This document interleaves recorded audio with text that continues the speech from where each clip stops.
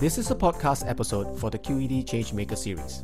I'm your host, Ryan Lim, Principal Consultant at QED Consulting. Our guest today is the former Chief Digital and Marketing Officer of Fuji Xerox Singapore.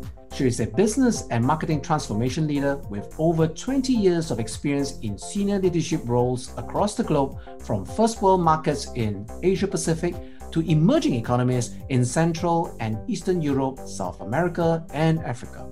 Prior to this, she has built diverse industry knowledge from her tenures at Singapore Economic Development Board, Singapore Technologies, Sembawang Corporation, IBM, Dentsu, and Young & Rubicam. She is adept at B2B marketing and change management, where she has built and rebuilt local and regional marketing go-to-market models. Let's welcome Susie Wong to the QED Changemaker Series podcast. Hi, Susie. Great to have you with us today. Thank you for inviting me to the QED podcast. I'm really excited to be here. It's our pleasure to have you. So how have you been? I've been good, keeping busy. So I know we've got a lot of questions for you today. So now, before we begin, could you tell us a little bit about your corporate career thus far? Well, I think of my professional journey sort of in three phases, right? The first phase, I basically dabbled in a variety of areas, from business development right through to investment promotion and marketing and services, right? And mainly in government and quasi-government organizations, right? So I think of my first phase as an exploratory phase. Phase two is what I would describe as a defining phase, and that's when I spent many years in IBM, basically in the B2B domain, and where I had 9 job role rotation from country to region to global, and explored the gamut of marketing communication specializations. So that is really the defining phase where I professionally grew up. Where I am today in the third phase, right? I think of it as a transforming phase. It's really spurred on by curiosity to look at how I may be able to learn, grow, and contribute in a different setting. So Fuji Xerox is the first milestone of this journey where I am seeking to create my second S-curve. At Fuji Xerox, I delivered on the remit of building a new marketing organization, develop a new construct, go-to-market, as well as led in the creation of a new brand and corporate manifesto from paper to digital transformation. Oh, that's a lot of things that you've done. And this is just the beginning of phase 3 of your life, right? Your career life. So I've got questions for you that deals with a little bit on the nastier side, or rather the most unwelcome portions of careers, which is on crisis. Now, the senior leaders tend to worry about 3 areas, right? So I would like to hear from you. What are your perspectives of them? I'll go one by one and maybe we can just hear from you. And what's your take on that? Let's start with the first one. So how should the senior management team, like your CXOs and your CMOs and CEOs, deal with external crisis issues? When I think of crisis, right, I relate it back to how human beings respond. So in a fight or flight mode, we all default to our base or root behavior. So in an organizational context, right, I liken it to 3 things, okay? Number 1, what is our purpose? Why do we exist?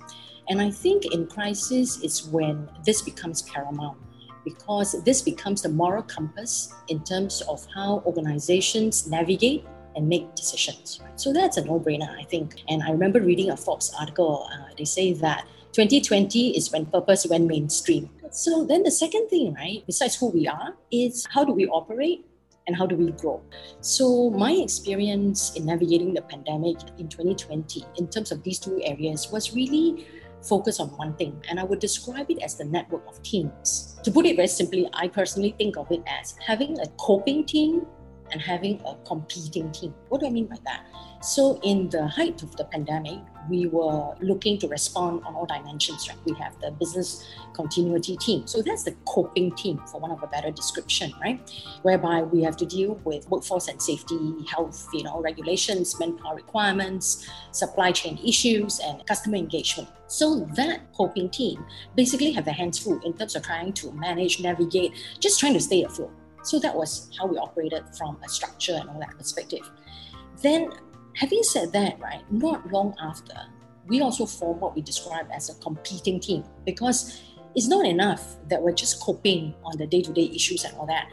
We need to be ahead of the curve when this crisis is over so that all cylinders can fire. So I think of it as the competing team. How are we going to grow and compete. And incidentally, this team that was formed back in Fuji Xerox was called Project Future. Within this team, there are two lenses that team members were looking at. One is in the immediate future. How am I going to capture the market, right? Now that everybody is working remotely, with the flip of a switch, how am I going to capture the market in terms of offerings that we can come up today, next week, next month? Immediate capturing of the market in terms of offerings based on what we're seeing. So the good news is that we are in the digital transformation workflow workspace, right? So that really fits right up our alley. Then the other aspect of what the Project Future team looks at is what are we going to do 6 months down the road? What are the capabilities that we do not have that we need to build together with the ecosystem so that we can be firing all cylinders 6 months down the road? So when you look at it, the two sort of big teams, a coping team that deals with the everyday issues and the competing team that deals with capturing the market, making the market for tomorrow. When I look back, this was pretty much how we sort of navigated the crisis, right? And these two basically roll up to what I would describe as a nerve center. So the nerve center was basically the senior leadership team. We had what we describe as 30-minute stand-up, twice a week, check-ins and all that, and the schedule of that sort of tapers over time. So that was really how we looked at it, our purpose and how we organize to operate and how we grow. Right, and then centered around the moral compass of the organization itself, right? You've actually worked in both the public and private sectors. Is there any difference from what you've seen in terms of how they deal with crises at the management level?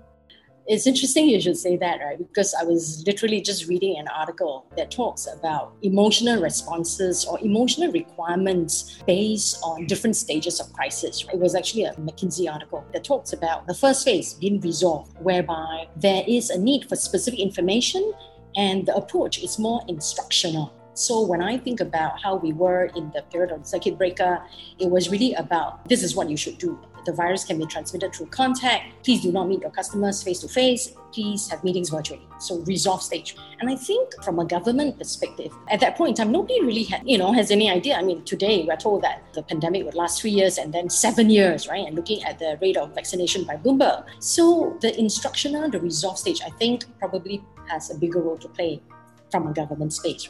Then I personally think that we are probably at the resilience phase whereby we're looking at, what future plans have we got? How do we, given that work-life balance has become, or integration has become a complete blur, how do we practice self-care? What is the future? And what are some of the positive stories we can spin? It sounds like the public sector seems to have more of the coping mechanism than the competition mechanism. And the public sector seems to have a bit more bias towards the other side. To give the government due credit, right, I do think that the oiling of the engine in terms of the financial enablement and all that, and that is basically the impetus for the private sector to then take on, given all these financial building blocks that are in place. How about let's move on to something a little bit more, I won't say difficult, but challenging, right? Which is the human capital. How do leaders then motivate their teams as well as themselves during a crisis? Very challenging. There are a few sort of leadership traits, right, that I think we have been bombarded with. And I would say empathy is one. And when I think about it, we say, empathetic leadership. When we think about empathy, it has got to be empathy in action at various levels. So I think of it as from hardware to hardware. Hardware, H-A-R-D, to hardware, H-E-A-R-T. So I've had so many personal experiences on that front. When we first started with remote working, everybody got on the calls. And then we say, okay, so that we can remember what you look like, please turn on your videos, right? But the thing is that when you talk about practicing empathy, it's like, hey, there are co-workers amongst us who live in shared spaces, who may not be comfortable with showing a video or background, virtual or otherwise. So how do we be empathetic on that front? And we also have colleagues who are in the field, and they are in the field having to service customers whose offices may be in premises with reported COVID cases, and there's concern for their own well-being and safety. And when Malaysia rolled out the movement control order, we had employees who were commuting daily who suddenly are stuck in Singapore, away from their loved ones for months on end. So when I think about empathy in leadership, it's really about the different layers that all these subsegments I just described come from. And how do we ensure that we are empathetic, that we, even attempt to feel how they are feeling? So I think of it as the metabolic rate for the teams. Teams have got different metabolic rates, and it's a learning process. You never get it right. My ex-CEO, at the start of each meeting, he would personally acknowledge every single member in the core. Of course, we're not talking about town halls and stuff like that, right? But he'll personally do that. And we consciously make it an attempt to understand the personal situation of the employees, whether it's a sick parent or a child or whatever. So I think empathy is such a cliche word, if I may, but it is so hard to practice. So I think that's one. The second trait for me is vulnerability. Again, very much talked about. In the heights of CB, I remember 6 weeks, 8 weeks into that, I was mentally exhausted. And one evening, I wrote a note to my boss and I said, you know what? I am a very driven individual. I am optimistic that we'll ride this wave, but this pace is not sustainable because people are just working around the clock and all. And to his credit, he listened and we made changes in terms of level setting expectations and what have you. But I think what was important also was that I shared that personal conversation with my team because it was impacting everybody down the line. And I think in crisis and all that, it's okay to say when you don't know some things, if you know 70%, that is the 70% that you know. It's important to demonstrate that we're in this together and we're vulnerable and we learn as we go along, because the boss and all that does not need to be the smartest kid in the room, have all the answers. The answers come from the people. Will empathy as well as vulnerability be able to, or rather, is it sufficient enough to motivate the teams as well as yourself? I think in crisis, actions speak louder than words. So you can say things like, self-care is important and all that. But unless, in terms of the corporate norms, the behaviors that we put at place support that, otherwise it's just lip service. So for example, self-care. But if emails are being shot out 24/7, so I think there were organizations that say, you know what, Fridays and no meetings, that gives people the time to sort of mentally recalibrate. I think that's important because I also do think that at one point, the socialization online, like Zoom and all that, was getting to be a bit too much, because it's like if I spend 8 hours on Zoom calls for meetings, the last thing I want to do is have a Zoom happy hour. I do think that we've gone past that and sort of trying to find out what works for different people, because it's, actions demonstrate that, do you believe what you're saying, and therefore is it true? And you mentioned earlier that this would eventually lead to exhaustion, which then nicely moves into my third question for you, right? How do you then manage and balance this limited reservoir of emotional energies then? I think different people draw strength and energies from different areas, right? So for me personally, I think of it as 4 dimensions. In fact, not in equal parts, but definitely these would be the 4 areas that I personally sort of subscribe to. First is the spiritual quotient in terms of where do you anchor your faith, and therefore your own moral compass and your value system. So that's one. Secondly, in terms of mental quotient, how do you stay mentally, intellectually stimulated? What are you reading? What are you listening to and all that? Not in any particular order. Thirdly, emotionally, in terms of relationships and all. Last but not least, but physical. So we all know about the whole mind over matter and diet and exercise and sleep and all that, right? So how does that come into play? So I think it's very important that, in a crisis, we may go overdrive in one of the areas and therefore we tend to neglect the others. So it's very important that we sort of do our own mental recalibration and ensure that we ourselves are in equilibrium, anchored and centered, so that we can be a guiding path and add value in the interactions to others. Right. The other thing that I think is of great interest, especially during a crisis, is about decision making. So we know that whenever a crisis hits any organization or any organization faces, we will be bombarded with not just information, opinions as well, right? Then how do leaders then go about making decision in an uncertain environment then? When I think about making decisions in an uncertain world, right, mentally it conjures up the image of a telescope and a microscope. How do you wield the 2 instruments, right? Because one telescope requires you to come up with longer term plans that are coherent. And then a microscope requires you to come up with quick, short fix solutions that are effective. Right? How do you do that, right? So I think in uncertain circumstances is where there is no monopoly on information. I do think, and this may be controversial, in terms of decision making, you should probably involve more people. Why do I say that, right? So I go back to my earlier example in terms of the network of teams that I talked about. When we were dealing with the pandemic, there was a lot of information that was very dynamic and changing very quickly. And you do need different people with different subject matter experts to be on top of that, not just collecting the information, but distilling it and making sense of how our organization should be responding. So that's why I say involve more people. Some, in the audience, or maybe yourself, Ryan, may be familiar with this concept, the fishbowl model, whereby a meeting is convened metaphorically in a fishbowl, hosted by the decision maker, attended by stakeholders and a couple of subject matter experts. There are like a couple of empty seats, whereby attendees in the gallery may take these seats to express their opinions if they have one. So the operating principle is that everybody is entitled to an opinion but may not have a vote. So I do think that in such situations, then we have harnessed a variety of diverse views in real time, in quick time. But of course, at the end of the day, the decision makers will still need to call the shots. But at least opinions are not limited to who speaks the loudest or who's in the inner circle and what have you, right? So that could be one way. And then the other thing is that I think we need to be very cognizant of different people weather crisis differently, right? Who are the individuals? And they may not be our usual suspects in terms of being, resilient, who have the temperament to be able to write, right? And these are individuals that we would want to empower them, with responsibilities and all that during this time.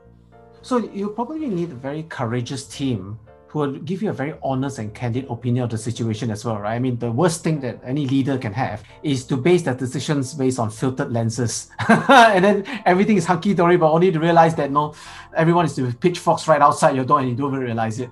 Yes and no. Yes, in the sense that the people making the recommendations, if they look at it through rose-tinted glasses, then of course it's a different view, right? But I do think that there would also be checks and balance within the network of teams whereby it's not just the opinion of one person, it's probably an opinion of a couple, at least a few people, right? And then if there are disagreement in views, then hopefully that would surface and be discussed and deliberated on. So correct me if I'm wrong. So let me paraphrase a little bit of what you just shared. Open yourself up to a diverse set of views, but then the decision making should be limited to key stakeholders, or maybe just the leader themselves who must hear all the views, then decide based on all the information that's been presented. Is that correct? Yeah, I think that describes by and large how we've navigated 2020. Right. And let's move on to one of your forte areas, which is on communication, or rather crisis communication, right? I'm sure as a CMO, that's part of your responsibility in any organization, right? You have to handle that too. I really want to ask you about how should crisis communication in this age be managed?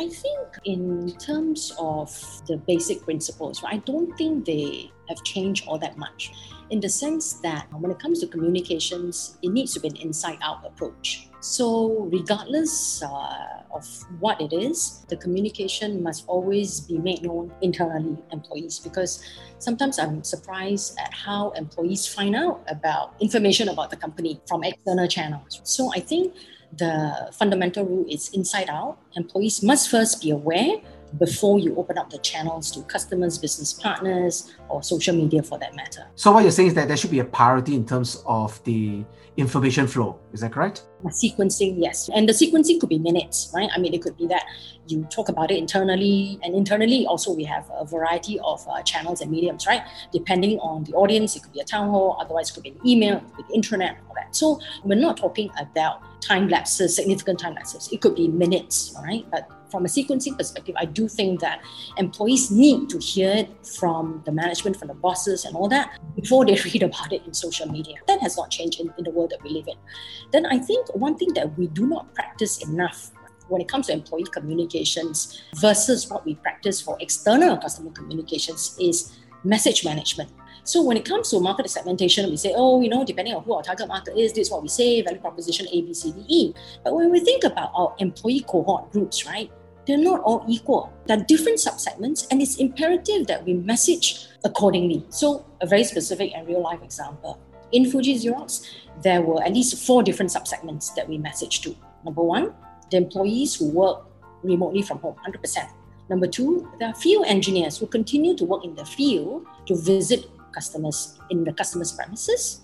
Number 3, we have off-site employees working in our customers' premises in the banks and all that. And last but not least, the customer-facing employees. So even in rolling out crisis communication, it is a not one-size-fits-all. It must be depending on what my role is, what I would be interested to know, how can we tailor the communication? Of course, there's a baseline in terms of what every employee should know, but over and above that, based on the sub-segments I talked about, right, there could be another layer that's added on. So I think message management is so key, and it's something that we should really do more of. And I think from your opinion, we across the industry, we could do a lot better in that particular area, right? Which then leads me to the other part of this question. There's this school of thought that most people think that there should be full transparency that's going on. I mean, right now, every organization is dealing with the fact that information is so porous. There's no such thing as embargo anymore, even with threats of like Secrecy Acts, and then it still gets leaked out. So then what should be shared during a crisis? What we share is one dimension of the lens, right? The other dimension of the lens that we need to look at is the audience, and specifically the maturity of the audience. So in terms of communications about the state of the business and all that, right, I think the basic stand is that clear, simple, transparent is the way to go. But of course, we always say, right, it's economical half-truths and stuff like that. So the question is, how much of the truth do you sort of share?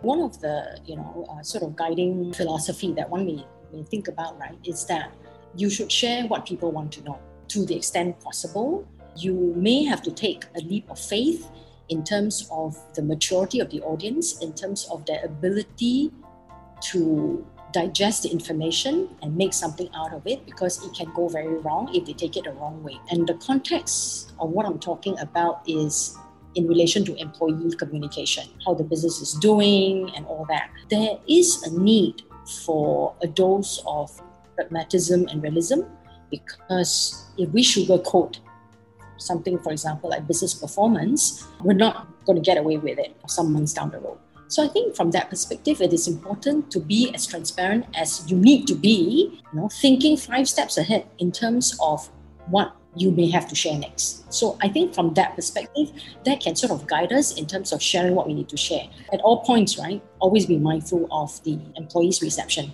in this instance. Right. Then is there the best time to actually communicate such matters to key stakeholders? Is there like a nice sweet spot, or based on the experience, best time to say certain things?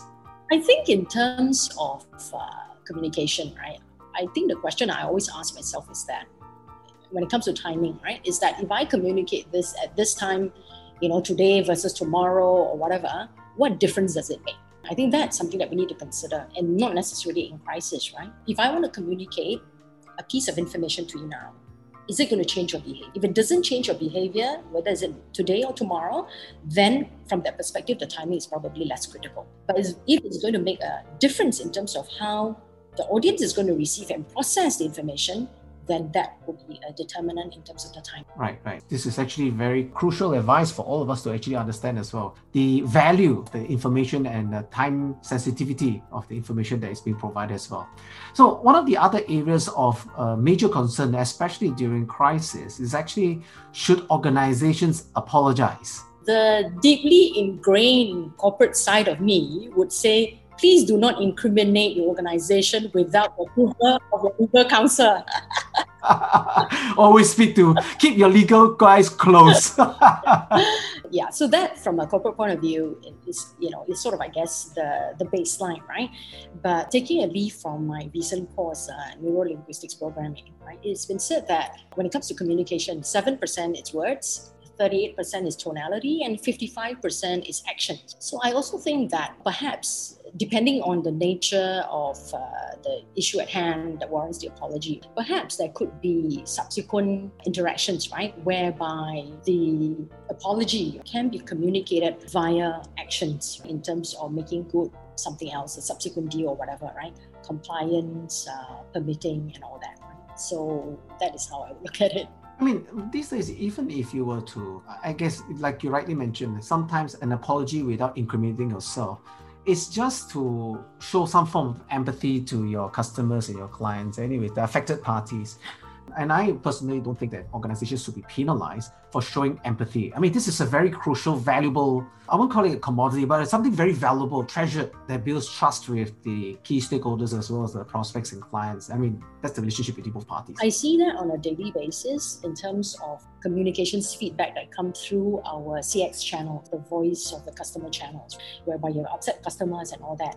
And to your point, right, it's not necessarily saying that, hey, we're wrong and all that, right? It's about, I hear your complaint, or I hear your area of dissatisfaction. Let me look into that. And I apologize that, is giving you grief, right? I think in the context of those, that's acceptable because we need to acknowledge and recognize, right? And give a voice to the emotions that our customers are feeling. Otherwise, if you give the standard response, let me look into that and get back to you, right? It will drive the frustration even higher. Right? So I think in terms of acknowledgement, recognizing that there is an issue at hand and apologizing for the emotions that's associated with it, I do think that will not get us into legal trouble. Let me finish off this interview with a final question. I think that's one of the more critical ones as well. And I'm going to move back to the management layer. How should leaders go about allocating the critical and very often limited resources during a crisis? The way I would look at it is, what if you don't? What if you don't allocate? Is it an outcome that we can live with, or can we survive it? One simple example for me that I lived through in crisis was that we had daily 15 minutes stand-ups with my CX leader and my comms person. We would look at all the VOC, the feedback that's coming in and all that. And, sometimes we spend 15 minutes, sometimes we spend a longer time.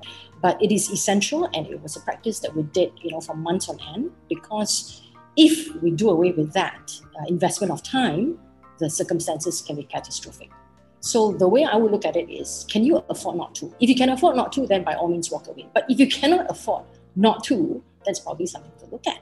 Then if I were to sort of pan back and look at it from a broader perspective, right, I would say that specific situations aside, at the very basic level, we need to continue to invest in our people, the well-being of our people, right? I think of it from two perspectives. One is from hygiene, wages and all that. Then the other bit is investment for the future, right? And we need to be ready, when the economy opens up fully to be able to fire all cylinders. This is the time, and I truly believe it, that we need to build up on our skill sets to be ready. So thank you, Susie, for sharing your candid views as well as your valuable insights. I'm sure all our fellow industry leaders listening in would benefit greatly from it and will be much better prepared before the next crisis hits us. Most of all, thank you listeners for tuning in to our QED Changemaker Series podcast. For more information on QED's leadership development solutions, email us at info@qed.sg. That's info@qed.sg. Do remember to subscribe to our channel and be updated on our latest episodes. I'm your host, Ryan Lim, and I look forward to having you in our next episode.